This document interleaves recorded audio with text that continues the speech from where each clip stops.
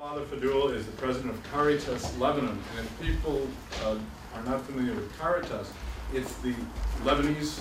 Caritas is the Catholic Relief Service all over the world. We call them Caritas. I believe only in the United States we don't call it Caritas, but it's the Catholic Relief Service of Lebanon. He is the president of that institution. He also has a very distinguished academic career. He has at least one doctorate, just one doctorate this time, one doctorate in education, and two masters, you said maybe three, or two masters of education. The doctorate and the one master's is from Providence College. The second one is, the master's is from the College of Education, University of the Holy Spirit in Catholic Lebanon. He speaks one or two languages. What is it? Arabic, English, French, Greek, Italian. It's okay. It's okay.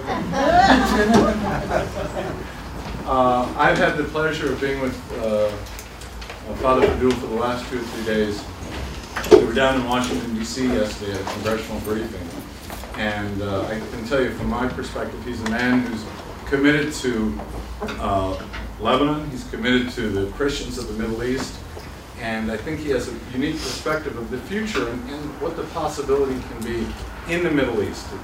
Lebanon being a model, but the Middle East is one, or I think the future of the Middle East being one where it's open for everybody, and it's hopefully in the future a positive place. We hear too much negativity about it. We're going to talk today about the Iraqi refugees, and also about Christians in the Middle East, talking for about half an hour, and then we have a nice time for questions and answers. Thank you, Marwan. Thank you. Good evening, everybody. Reverend Fathers, all friends. Well, I was yesterday, or the day before, on Tuesday when I arrived, the first thing I saw, I came to Dr. Marwan's class, Mr. Marwan's class, and Father Kale was given a presentation on Lebanon. And I noticed that to some it was interesting, maybe some others weren't so interested, which is like everything else in the world. But before I start, I would like to hear, especially from the younger generation, whether they have like a clear idea about this area of the Middle East and North Africa, not only the Middle East, because Egypt and Sudan, and these are countries in North Africa, although they are, when we talk about them, we consider them among the Middle East because they are Arab countries. Ahlan, ahlan, you are most welcome.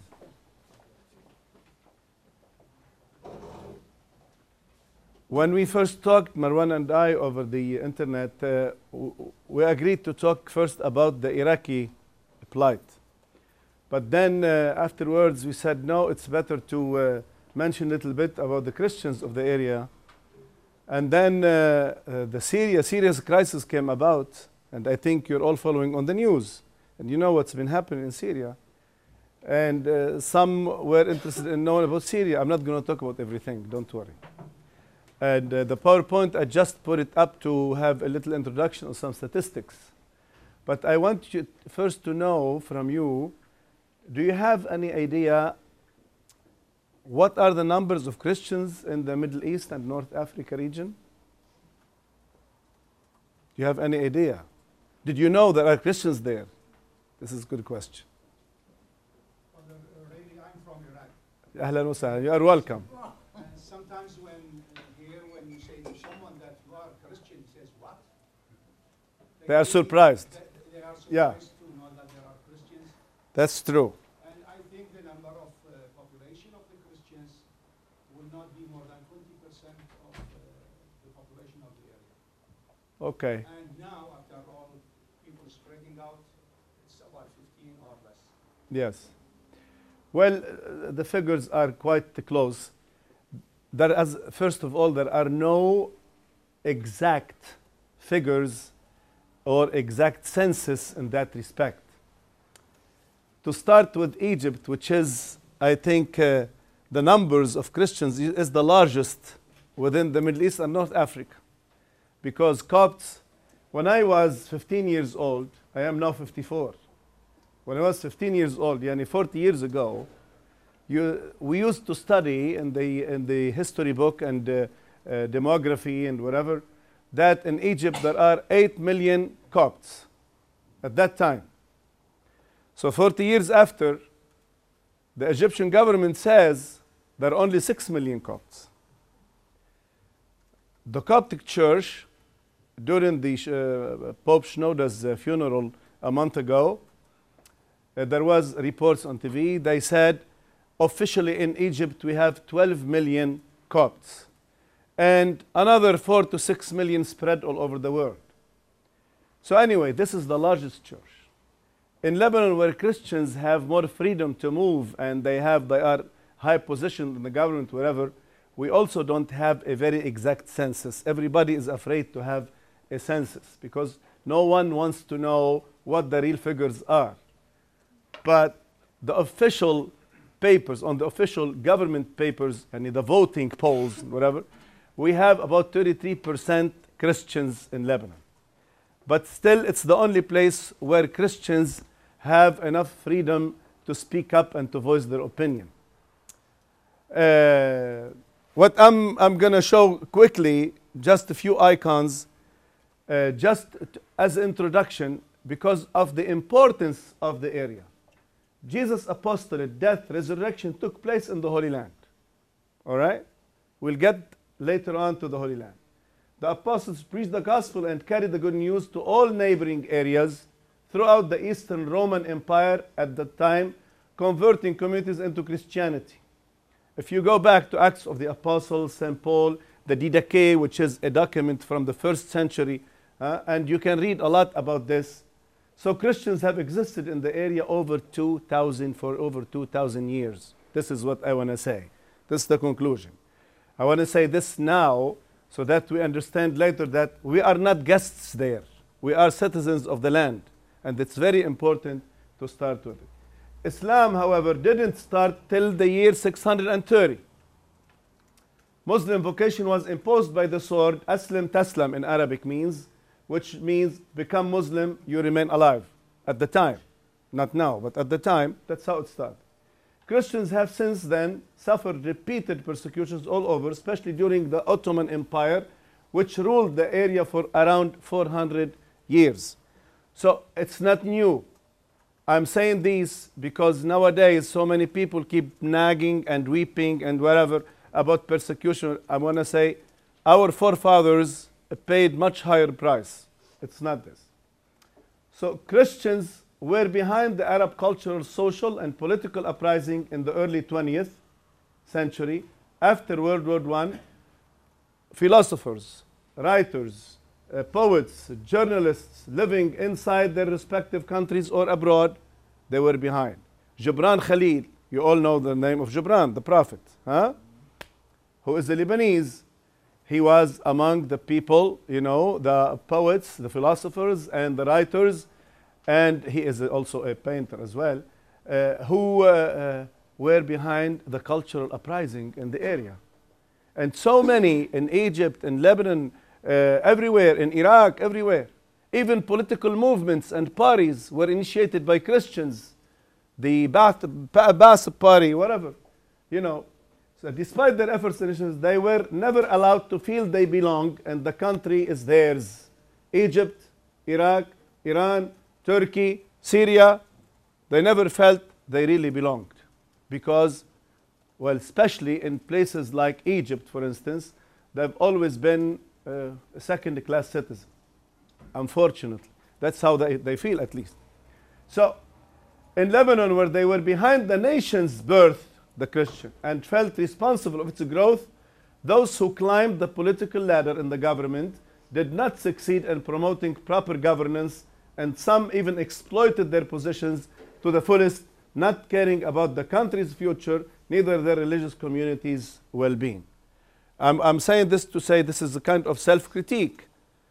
Christians of Lebanon, they could have built a much better country had they been really focused on performing better.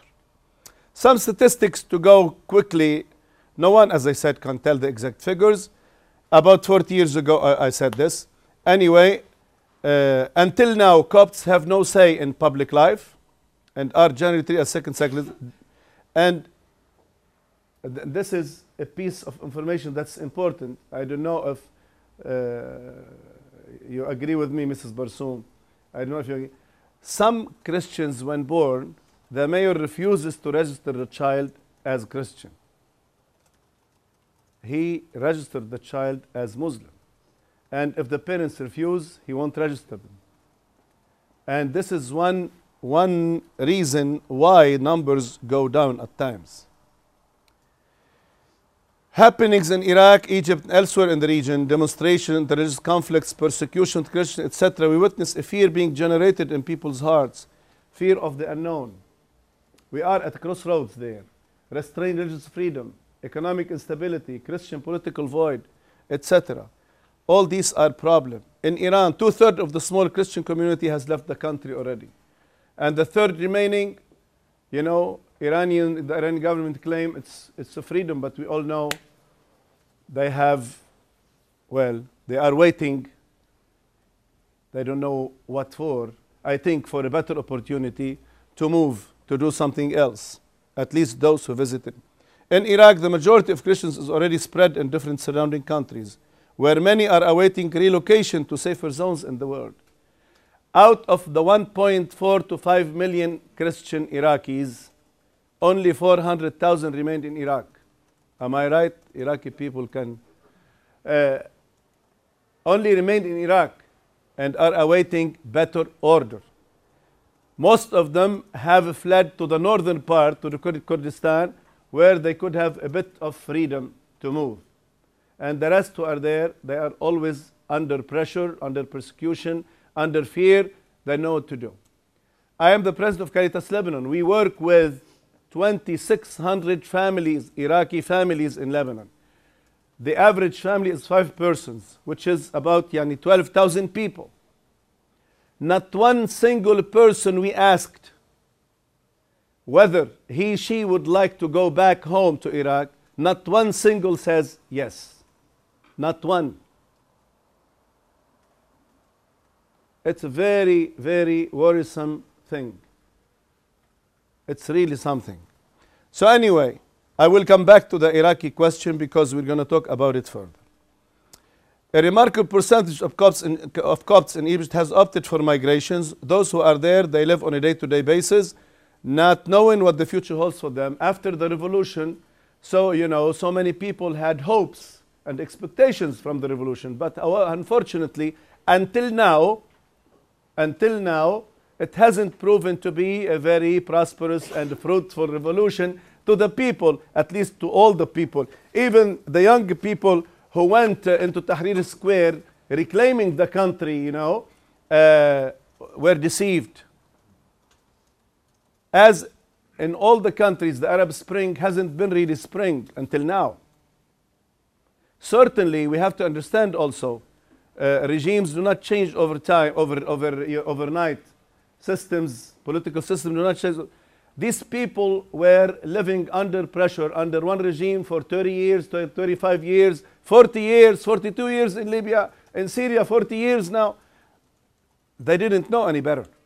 It's normal to give it time, to take time, to see, what kind of system they will end up with. But however, until now, things do not look so good, I think. Well, we all know that. Following the news, we know.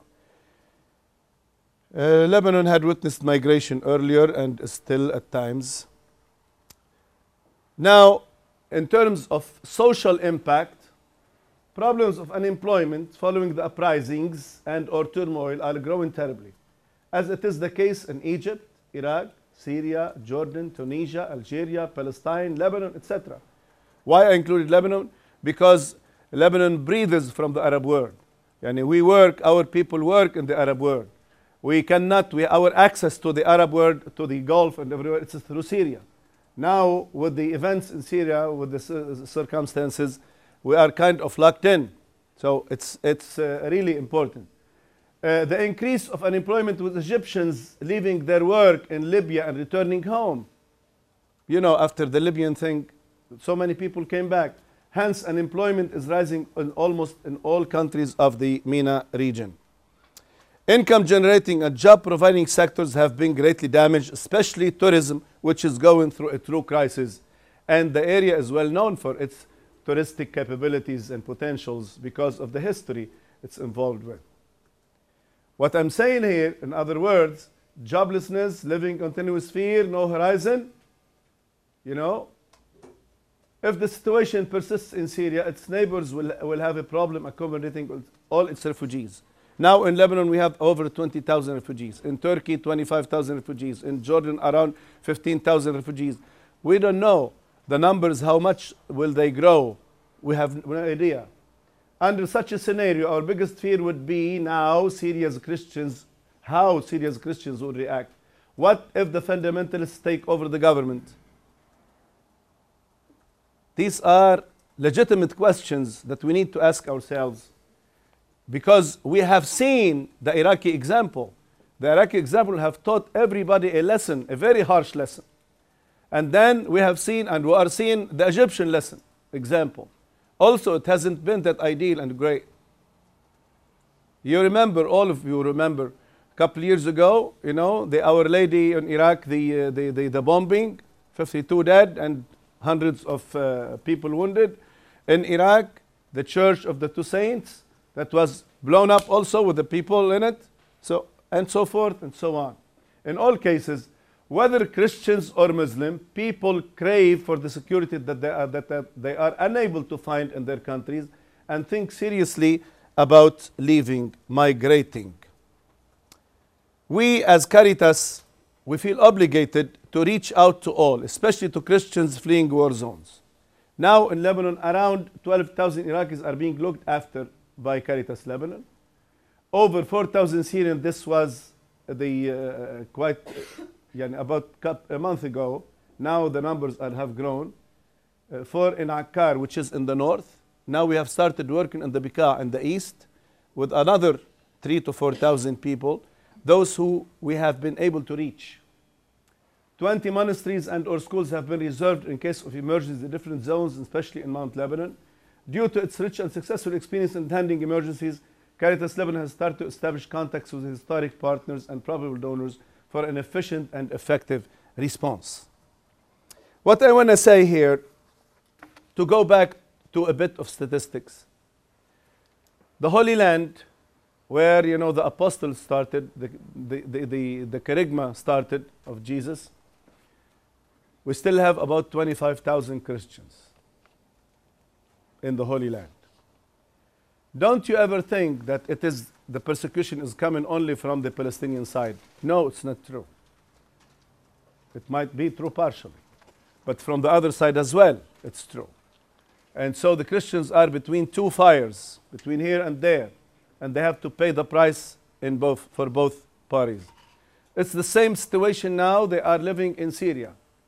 If they are with the opposition, poor they. If they are with the regime, they have to pay tax also, you know, with their blood.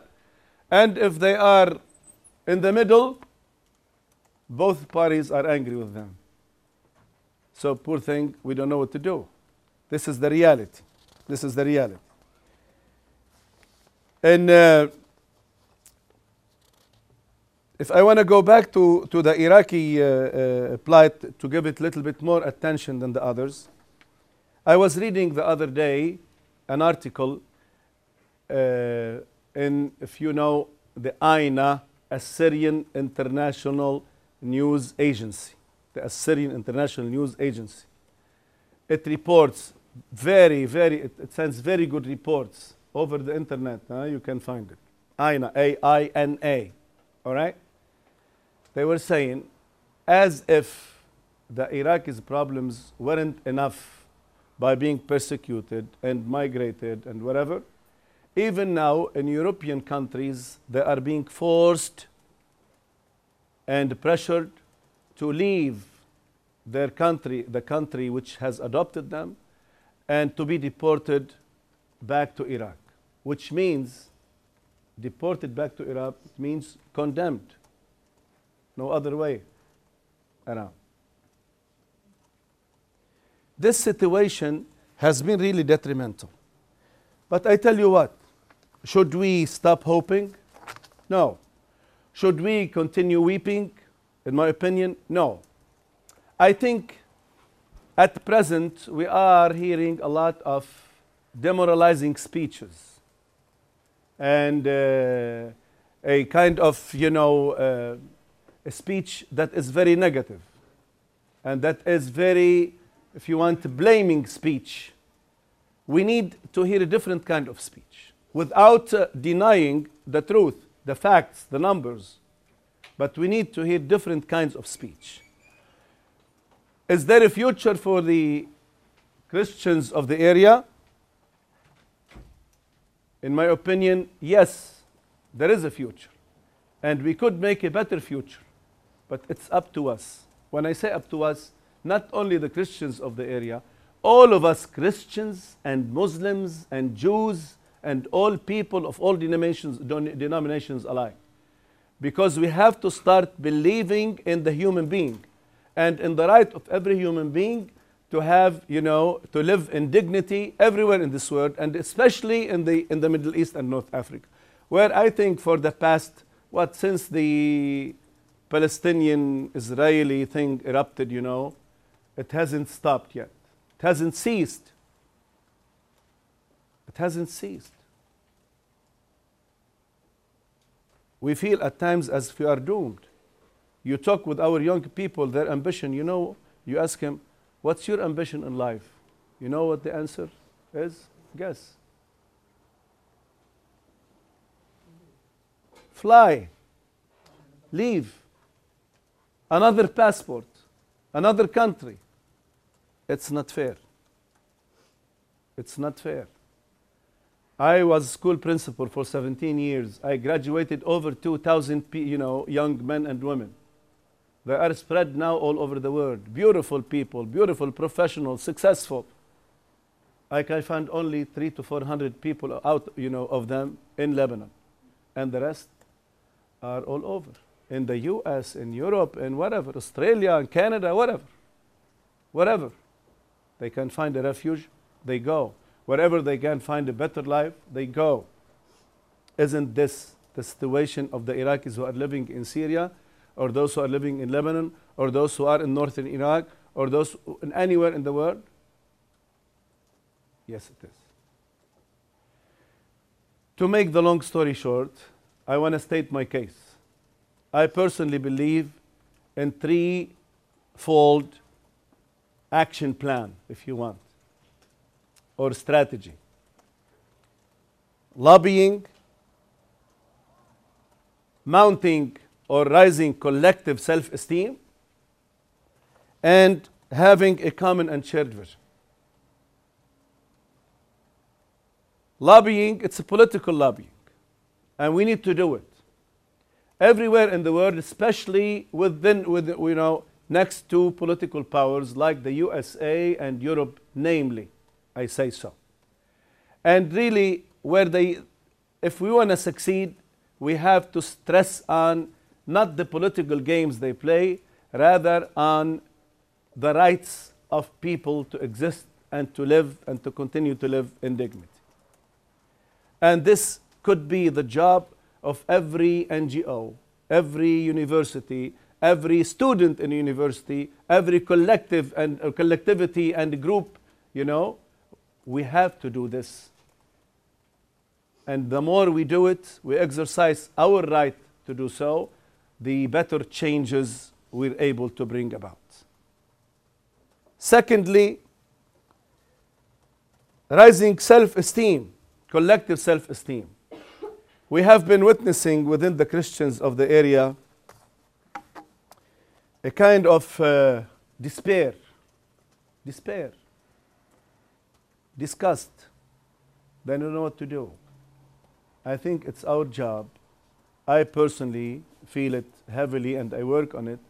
And I do invite you all, I invite all my colleagues, my brothers priests, my colleagues at the universities where I teach everything, to really take an active role in this. We need to help our people, instead of focusing on religious belonging, and feeling antagonistic, having antagonistic feeling against one another, to focus on citizenship, on living out our citizenship fully and truly, to act assertively, to interact with others on an equal basis as citizens rather than believers against believers. We have the right to plan ahead, to dream of a better tomorrow, and to work on making those dreams come true. Such an attitude could see the light if we are willing to change our speech and our way of thinking. Why should we continue weeping and nagging? Why don't we make an effort to get out of our inferiority, minority, and the persecution complexes? I started with the 400 years of Ottoman rule, when Christians were persecuted all over. But for our forefathers were not, really, they didn't know any despair, were not demoralized. They kept their morale high because they had a focus, and the focus was on the objective, and the objective was to live and to adore our God freely, wherever we are. I can speak of the Maronite church, where our forefathers went into the mountains, they smashed the rocks to plant things so that they could live there. And if you go visit Lebanon, and some of you have visited, they know, and you go to the Khadija Valley, you see a living example of such a thing. Why can't we continue to live like that? Using all the technology and the IT world and whatever you want. We need to. We need to help Christians rise their self-esteem, self-image, so they could look ahead. So they refuse the status quo, and they impose another that could be more suitable to all citizens, regardless of their religious belonging. And the third thing is to have a common and shared vision. And what I say here is a kind of another autocritique to our leadership, political leadership and church leadership. The Lebanese feel a little bit superior because of the little freedom they enjoy. No problem, please, please. We're sorry we don't have enough room, but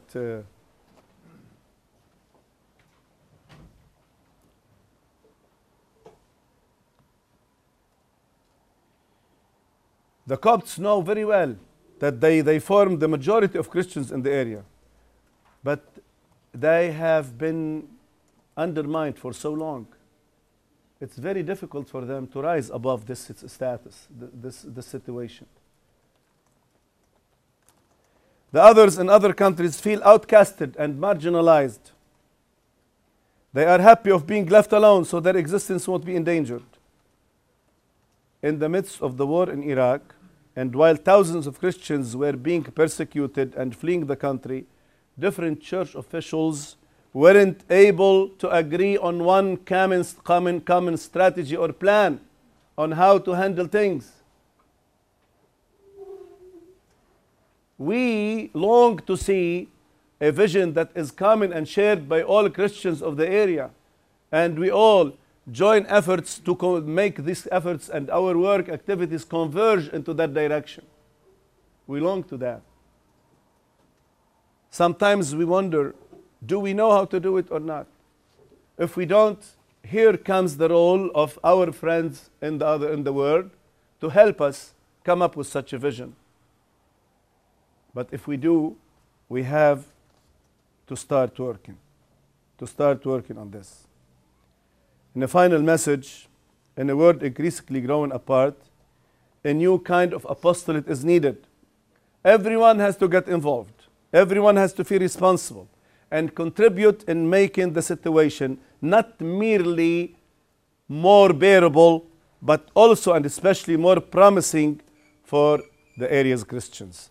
Whether you're Christian, Muslim, Jew, or any sort of believer, religious or non-religious, you need to feel concerned. You need to fight against misfortune, mistreatment, persecution, exclusion, and inferiority. Lobbying groups and government officials have to address this issue wholeheartedly and without hesitation. We all need to raise our voices in official settings as well as in universities, churches, temples, everywhere in the world, so that all people can live equally and horizontally. I want to tell you a story I want to tell you a story to end my talk with. The story, it's about the eagle and the chicken. It says a hunter went out to hunt. And as he was going around hunting, he looked in the sky and saw a very big bird. Oh my God, this is an eagle. He got his gun and shot it. It died. So he climbed up to the rock. You know, eagles, they fly high, and they put their nest and wherever on high rocks. So he climbed up to pick up the corpse, the bird, and he saw there is a nest, and he found an egg in the nest. He took the egg and came home. Consulted with his wife, what should we do with eagle's egg? I don't know what to do. Well, his wife, being wise, told him, why don't you put it, in the chicken's den? It's as simple as this. He went and he put it with the chickens. One of the chicken volunteered and sat on it, and after a while, a little eagle was born. But this eagle was born in the chicken den. And here he grew up with the siblings and the friends, which are chicken. One day, as he was playing with the kids around, he looked up and he saw a big bird in the sky. And he asked his friends, what is this? This is eagle. He is the king of the skies. We don't dare look at it. See, we fly 3, 4 feet, 5 feet. Look at him. He is overruling the skies.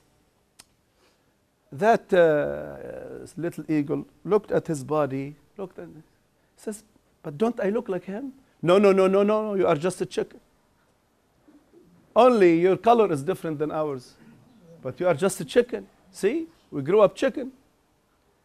So after a while, he continued. Every time the same story gets repeated. And one day, this little thing says, come on, why should I continue listening to them? Why don't I try? And he did try. And the first time, he was able to rise a bit above his friends. And the second day, more. And the third day, more. And then he realized that he was an eagle. And he regained his own identity. And he did rule the skies. Well, Christians of the area have been treated like a chicken, believe me. And we have been, feeling as if we were chicken.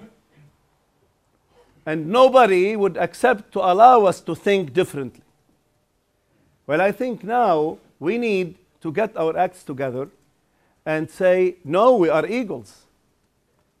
Our Lord wanted us to fly high, much higher than just earth and earthly things. And the only way to do it is to believe in ourselves, to believe in our cause, to believe in our Jesus, and say, yes, we are eagles, and we need to fly. We need to fight exclusion and preach and adopt inclusion so that everybody can be a part of the new countries we dream of and we want to build for our children. Thank you.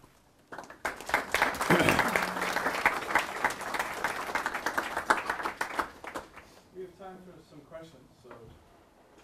I abode by the time. Good.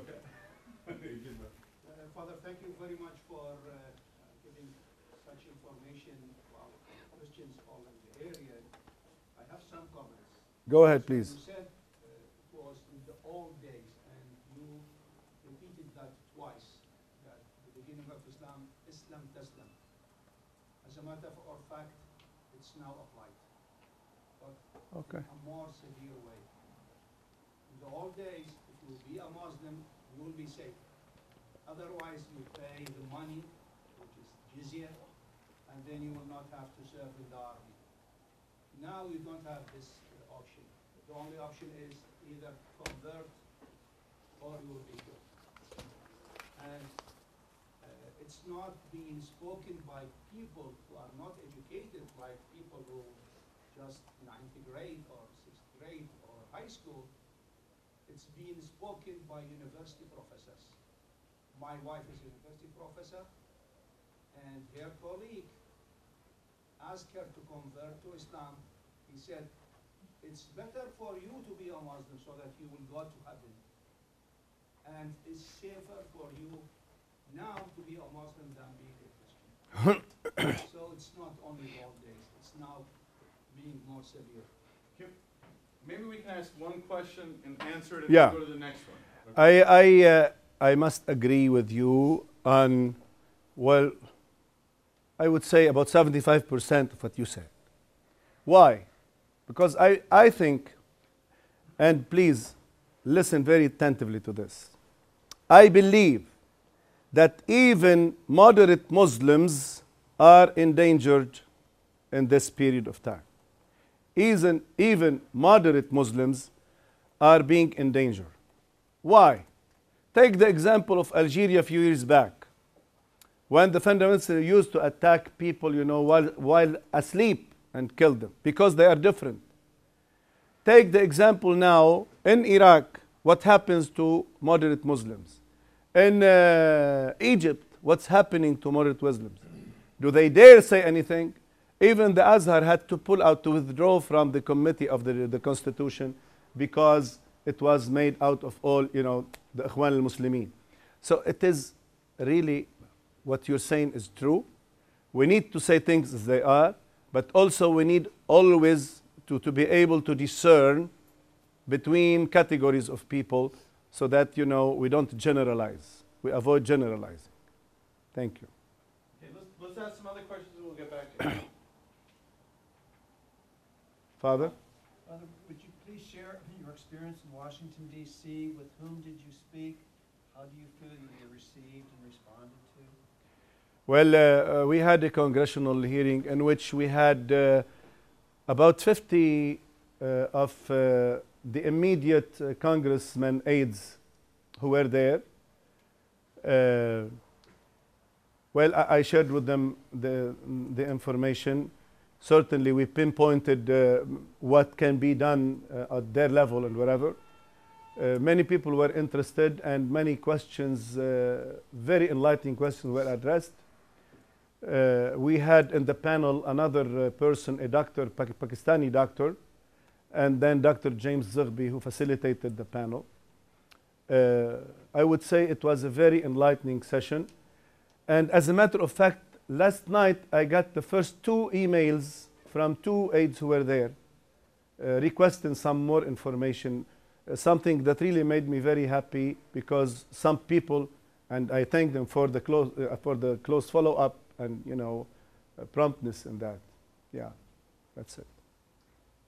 I think a major part of peace building is dialogue, and within that is interreligious dialogue. Can you speak to any sort of interreligious dialogue happening between Muslims and Christians, especially in the Iraq area? Well, there is plenty of dialogue happening, but they are all just initiatives. And what Mr. Tamer says, unfortunately, has been overruling everything else. You hold a conference, interreligious dialogue, a conference for 2 days or 3 days, and then afterwards it dies on you. What's more, I think, durable and important is to have live dialogue through social and socio-humanitarian and development actions or programs or projects in which you have a joint venture between the people, so that you can really prove that live dialogue is the true dialogue. It hasn't been happening so much in Iraq, for the exception maybe of 1 or 2 projects that were led by Caritas Iraq, supported by CRS. And we in Lebanon, we have a very strong program in peace building, for instance. And in Lebanon, we are best suited for that, because we grow up together and there is freedom and we share the same schools and whatever, you see. And still, it's not that easy. We find it very difficult to realize when we are put to the test. You understand what I mean? Because after all, when put to the test, it seems like everybody goes back to ground zero, their own ground zero. You see what I mean? This is the problematic of it. Now, there are so many efforts that are being done in the area and elsewhere in Europe and here in the States. As a matter of fact, Marwan and I were talking the last couple of days of putting something together here at the university in this respect. It's good. It's better than not having it. But until now, it hasn't been successful. And in my personal opinion, because we allow political interferences to go in, and it ruins everything. Thank you. Sir? Father, you said there were more than 1 million Christians in Iraq before 1.5 million. 1.5. 1.45, yes. Yeah. And now you said there are 400,000. The estimates. Why do you think this decrease in the number in just 8 years?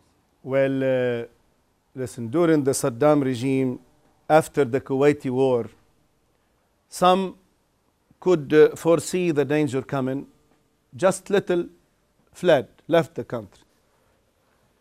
And then after the 2003 American invasion of the country, unfortunately, things got out of hand, you know, and Christians were the weakest category among the population, within the population. They had to pay the price. And everybody, if a Muslim, you know, a fundamentalist was angry with his wife, he would come and hit the Christian, bomb a house. You see what I mean? So it was so bad. So people started to flee, to leave the country. At one time, sorry to interrupt, in Syria alone, a few years ago, there was about 1 million Iraqi refugees. In Syria alone. This is a fact. This is the numbers by the Syrian government about 4 years ago. In Lebanon, we have over 20,000 Iraqi refugees because Lebanon, the government, it's not considers Lebanon not as an asylum seeking country. And they haven't signed, you know, the international agreement passed in 1951 in terms of seeking asylum. And still, we have over 20,000 Iraqi refugees until now. You see what I mean? Out of which about 80% are Christians. We as Caritas, we have witnessed the relocation, the departure of over 5,000 Christian Iraqis using Lebanon, through Lebanon, to Europe, the States, and Canada, and Australia. Yeah. So in this case, we have to blame the U.S. invasion before blaming the inter-Muslim Christian hostility for this bad situation of the Christians. Is that correct? We blame whomever you like, but what good does it do to all of us? It's not a matter of blaming who's to blame. They are all to blame. Sure, politics first, and then there is one thing that I forgot to mention, which is important. Still, so many Muslims, especially the fundamentalists, they do confuse Christianity with political interferences. So every time the West intervenes in politics, in their lives, wherever, they hit the Christians in the Middle East because they feel this is crusades. You know, a few years back, when the journalist, caricaturist in Denmark made some caricature about the Prophet Muhammad in Beirut, we had a demonstration. They came to Ashrafiyah, which is a Christian quarter, and they broke everything. It was like crazy. People went out of their mind. And so they take it out on someone else. They cannot take it out on America directly. They take it out on, because they confuse, you know, between this and that. And that's why we do not need political interferences and interventions, but we need, yes, social development, peace building initiatives in that respect. and we can take care of ourselves. We need their help and their support, moral support, educational support, financial support, yes. But we should be the people leading the initiatives, not any foreigner. And we are able, we can do it, because I think the percentage of educated people in the Middle East and North Africa is really very, very high. And people are able to do whatever. We all know they got their education in the Western world, and they are ready to, start building themselves. When I've noticed who the Americans are who go to bat for the Middle Eastern Christians, it seems to me they're fundamentalists, they're Southern Baptists, they are on the extreme political right. Is that the case? Have you noticed that they are the Americans who are most vocal about the harms done to the Middle Eastern Christians? Well, when it comes to war, and when it comes to the fundamentalists, I don't think they do distinguish or discern, between this and that. But when it comes to initiative taken from the Western side, mainly it is, yes, the Christian extremists as well, who are starting the whole thing. However, I cannot name this or that because I don't have facts. I can refer to certain speeches given by this politician or that politician and say, this is not allowed. And it's very easy to lead a war when you're sitting at home in your farm in Texas or wherever, and you have no idea what's going on in the world. But it's not easy when you're sitting in your home in Beirut or in Cairo or in Baghdad or wherever, and you're getting hit every day. Certainly it's not. And then I'm sorry, I missed a big part of the lecture, and I regret that. Could not find it. no problem. Please, but I was wondering if during the lecture you covered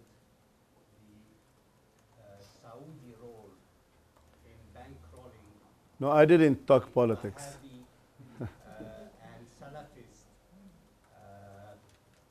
movements, especially the Salafist movement that appeared recently in Egypt, which is totally bankrolled by Saudis. In fact, the Muslim Brotherhood is probably a milder form of that movement. Yeah. This Well- is one point. The other point is the education system in the Arab world needs to be reformed because it prepares the people to be a fertile ground for That's true. those For conflicts, especially for antagonism against Christians. In some books, in some Arab countries, they refer to Christians as kuffar. How do we translate it? Yani? Infidel, as infidels, and they need to be, treated as like animals or be killed or whatever like this. The first part of your question, I really don't want to get into politics. Certainly, I spoke on the Christian side about the Western interferences. On the Muslim side, we all know now, we know what's going on in Egypt and in Syria and wherever, and who's behind whose. You see what I mean? Whether it's on the regime's part or on the opposition's part, and we know which countries are sending the money and feeding this. But for us, we are not political analysts. Yeah, we need, I think, in the change process, you need to change the whole package. And this, it's going to take very long time. And I think Saudis, for instance, or whomever, similar to them, they are going to be the first to pay the price. It's like when the U.S. supported, the Taliban in Afghanistan, against Russia. And then afterwards, the Taliban turned against America. And now they are the number one enemy. You know what I mean? It's politics. It's politics. Everyone can overnight turns against another one, and you know what I mean. It's interests. That's why I said in my intervention, I said we need to start thinking beyond interests, beyond gains, beyond profits, into really the human dignity and the human rights, and how to be able to cause positive change in that respect. Yeah, I had a question about Caritas Lebanon and what your relationship is to the Catholic Near East group, Monsignor Stern, if any. Knewa. And also any other, any Islamic relief or Islamic associations that are involved in the relief effort. Caritas Lebanon is equivalent to Catholic Charities within the States and Catholic Relief Service, which works outside the States. And it's a part of the 165 Caritases in the world. We do work in over 200 countries. Caritas Lebanon is completely independent, but like we are a confederation of Caritases. Our bureau of confederating bureau is in Rome at the Vatican, and it only coordinates among members. So what we do is we work with everybody. Certainly we do have special relations with the Knewa people, the Pontifical Mission, and with we are strategic partnered with CRS, with all these Christian organizations and Caritases certainly. And we do have very close working relationships with some Muslim organizations that are institutional organizations, yani that belongs to the Sunnite or to the Shiite or to the Druze as a community, not as individuals. You see what I mean? Yani for instance, next week after I return, we have one day scheduled with the Orfan, the institution of the Orfan, which is the Druze charitable organization. You know, we spend a day, try to coordinate our activities, see where we can, you know, have ends meet and collaborate on activities and stuff. The same thing. Now we are in the process of writing a project to gather proposal for USAID along with a Shiite organization. So yes, we do have, and that's why when I answered about the interreligious dialogue, I said what we believe is much more durable is the dialogue of life. And this is a kind of dialogue of life. If we can mount together, put up together, you know, projects and social programs and work on it together, we could bring people closer, much closer. Because the more you know one another, the more we know one another, the less stress and constraints we might encounter. May put my question from opinion or question. Please go ahead. Dictatorships has created dictatorships in the Middle East. It's all dictatorships. Yes. Has created this Muslim Christian divide because they appeared like the protectors of the Christians, or Coptic Christians from Egypt. However, they were not. And they suppressed the majority of Muslims. And when the economy went so bad and things exploded, so I believe this is a natural transition. Hopefully, that democracy, if it ever exists in the Middle East, may bring peace for the Christians.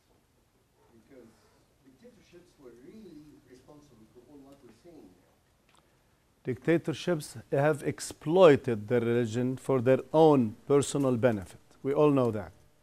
And we all know they didn't grant Christians a bit of freedom or whatever because they like Christians, because they wanted to exploit their existence. It's the same situation in Egypt and Iraq and Syria, everywhere. We all know that. Fine. I think the problem with us is what kind of democracy are we looking for? What is the understanding of the people there of democracy? Is it the conventional democracy that has been going on in the Western world, or another kind of democracy? We don't know. Yani until now, the example of Egypt or the example of Tunisia or example of whatever, they haven't proven to be good examples so far. Certainly, it requires time. It needs time. And I think they realize that they cannot go on excluding people. I think so. We hope, and I hope I'm right in what I think. And if really they do realize this, and we go, because democracy imposes equality among people, horizontal relations. This is democracy. If they're going to give, the Sharia is going to be the source of every law and the constitution in the country, it's no longer democracy. This is as simple as this. You see what I mean? Yeah, but the death, one last comment, the death of our Pope had proven to be so powerful that the power of love, because God is love, That's true. has actually the Muslims in Egypt, it created an earthquake in Egypt, that the Muslims were out crying That's true. for the Pope death. So there is That's why I mentioned that the Azhar withdrew from the. Yeah, that's true. We hope. You know, I just want to throw this I always can ask a Father question. Simon spoke about the role of Caritas of Lebanon for the Syrian refugees in Lebanon. How are you working with the Caritas with Iraq? Caritas Iraq works within Iraq. Caritas Lebanon works within Lebanon. We work with the Iraqi refugees in Lebanon. We take care of about, as I said, 2,600 families with an average of 5 members per family, which is about 12,000 people. We are the implementing organization for the UNHCR in working with the Iraqi refugees. And we work closely with them. We provide education, we provide lodging, housing, we provide health care, we provide counseling, social therapy. We have 2-3 community centers. We have, medical centers, dispensaries, whatever. So we do all this, and sometimes we run into practical problems because the UNHCR sets certain criteria that you cannot meet in real world. For example, I'm going to take an example. Like at Christmas, UNHCR says you distribute $250 per family, but only families who have kids under 18. Okay. We have 4, 5, 6 families in the same area who have been benefiting from our work with them for the past 5, 6 years. And they have kids under 18. They have kids above 18. All right? And you tell them you don't meet the criteria. And they start shouting and yelling and crying, and because when you talk, it's nothing, maybe $250. It's not nothing, maybe. But for them, it's a great thing during the holiday. So in such cases, I have to intervene. I had, in this example, for example, I had to contact a friend of mine to get a donation of $20,000 and put it for cases like this, just to fill the gap. Things like these, we coordinate on a daily basis with the UNHCR so that we try to avoid any problems of this kind. Also, we take care of all the Iraqi detainees in Lebanon's detention centers or prisons because they come in and become illegally in, especially men. They are illegal. So we take care of them, we visit with them, we look after their families until their problem is resolved. You see what I mean? Also, we have problems, even social problems. A man with his wife, they have a problem. We cannot fix it. They go to court, wherever we try to follow, and we have a legal defense system to help them. Meanwhile, we have to recognize that also their churches are doing a lot of work because we cannot reach out to those who have entered illegally to the country. They don't have illegal status. They go to their churches, whether they are Chaldean or Greek, Syria Catholic or Assyrian, whatever it is. So also their churches do certain amount of the job. Sometimes they refer to us. We try to help out when we can also in this respect. No, I mean Caritas Iraq today, do they ask you for help or they have enough? No, Caritas Iraq, they are working in Iraq with the partners, like Catholic Relief Service is one of the major partners.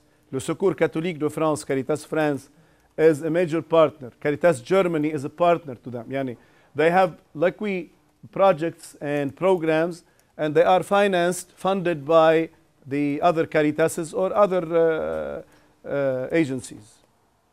You see, it's like we do. We write proposals and we get funding for these projects and programs. I get to ask a question. Go ahead, please. I'm trying to look at a positive future. You know, first starting with the negative, when we look throughout the world, there's interreligious tension. I mean, in the United States, we have 20-some states considering anti-Sharia bills. In France, there's tensions between religions. Could Lebanon be an example, both on the personal but also through institutions? Can Lebanon be, and Lebanon being unique because it has so many different religious groups, can Lebanon be a model that the world can look at for being one of religious tolerance between all religions? Is it possible? Are we getting there? I think Lebanon is best fit to be a model for this.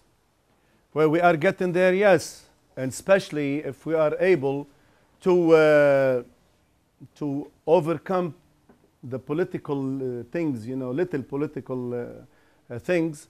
Yes, we are there because Lebanon is made up of 18 different religious communities, Christian, Muslim, and Jews. Now there are no more Jews because during the war they had to flee, you know, because of the antagonistic feelings against them. But even with no Jews around, now Lebanon is renovating the synagogue at the heart of Beirut because we feel it's our duty. At the level of the people, we have no problem whatsoever. We interact with each other on a daily basis in a normal way, horizontally. There is no problem. We exchange visits. Our kids, they grow up together.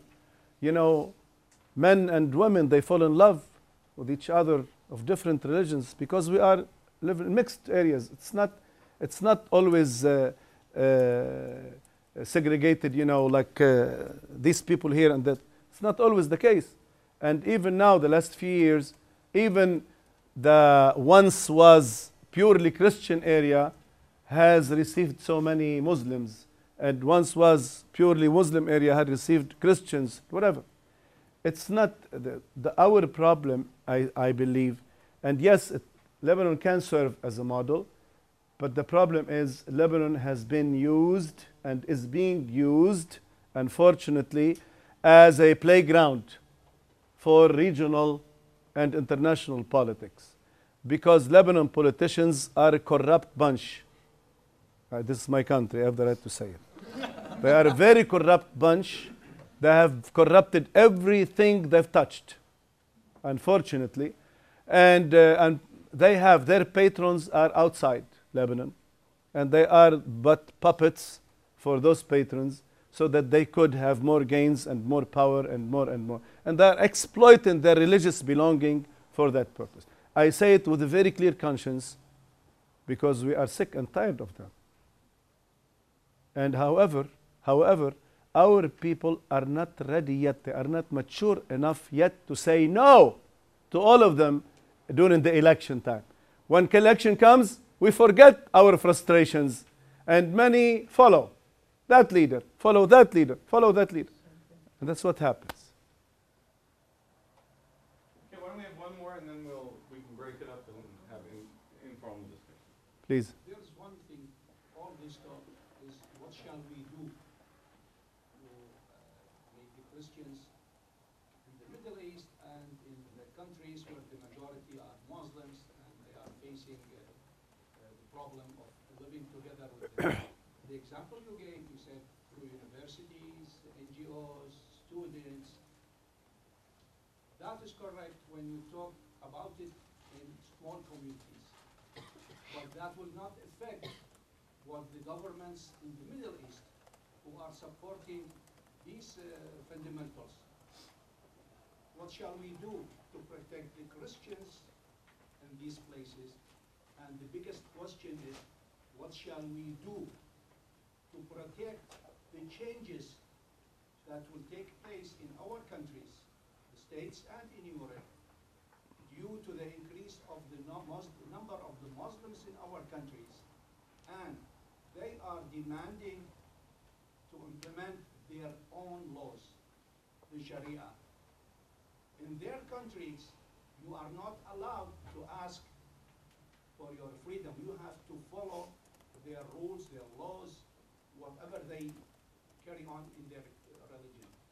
And when they come to the Christian countries, they want their laws to be implemented. When you go to... Well, okay, can you answer some of that? Well, to start with the end, first of all, the Western countries are not Christian countries any longer. They refused to be called Christian countries. When the European Union had their constitution, they refused even to recognize their Christian roots. Am I right or not? Yeah. Well, I think it's not, we shouldn't think in this manner any longer.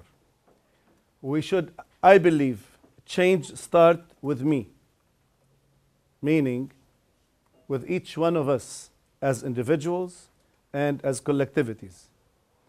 If we believe in this and we start changing, then yes, change is possible to take place. Governments, only interests change them. We all know that. They don't change because of a philosophy or because of just simple belief. They change because the interest shifts and they shift with their interest. Whether it's a Gulf state country or Islamic country or American country or European country, whatever it is. They change wherever their interest shifts. I think we shouldn't stop at we shouldn't be nearsighted and say, here the numbers are growing and they're imposing this and we should react this way and whatever. I say it's about time to be proactive, not reactive. Proactive. To be proactive means take a new initiative. And that's why I mentioned what I mentioned. First, we have to start by ourselves. Have self-critique and see where did we go wrong and let's correct our acts. And second, ask the other to do the same. And let's together see where we can head together and arrive. It's not an easy situation. I know.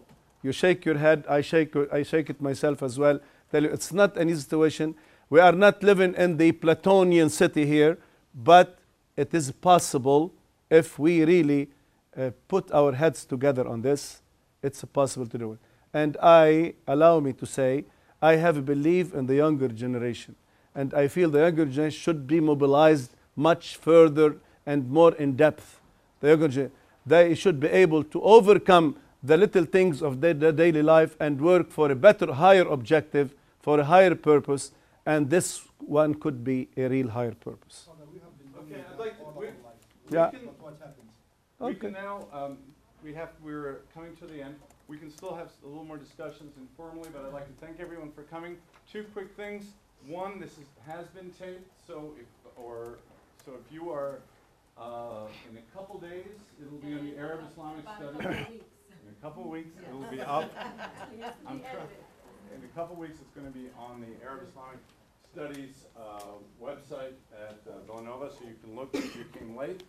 And second, there is going to be an effort to do some fundraising on campus for the Syrian refugees, and which will be funneled through the CRS to Caritas Lebanon. So we'll let you know about it. We don't have the information yet. Can you give us an address now if we want to send donations? Sure. We'll Sure. have to go through CRS. Okay. You do. This is the best way. Caritas Lebanon. Okay, good. Okay? Since CRS is here on campus, this is the best way. Good. We are brother and sister. Good. Okay. Thank you very much. Thank you. Thank you.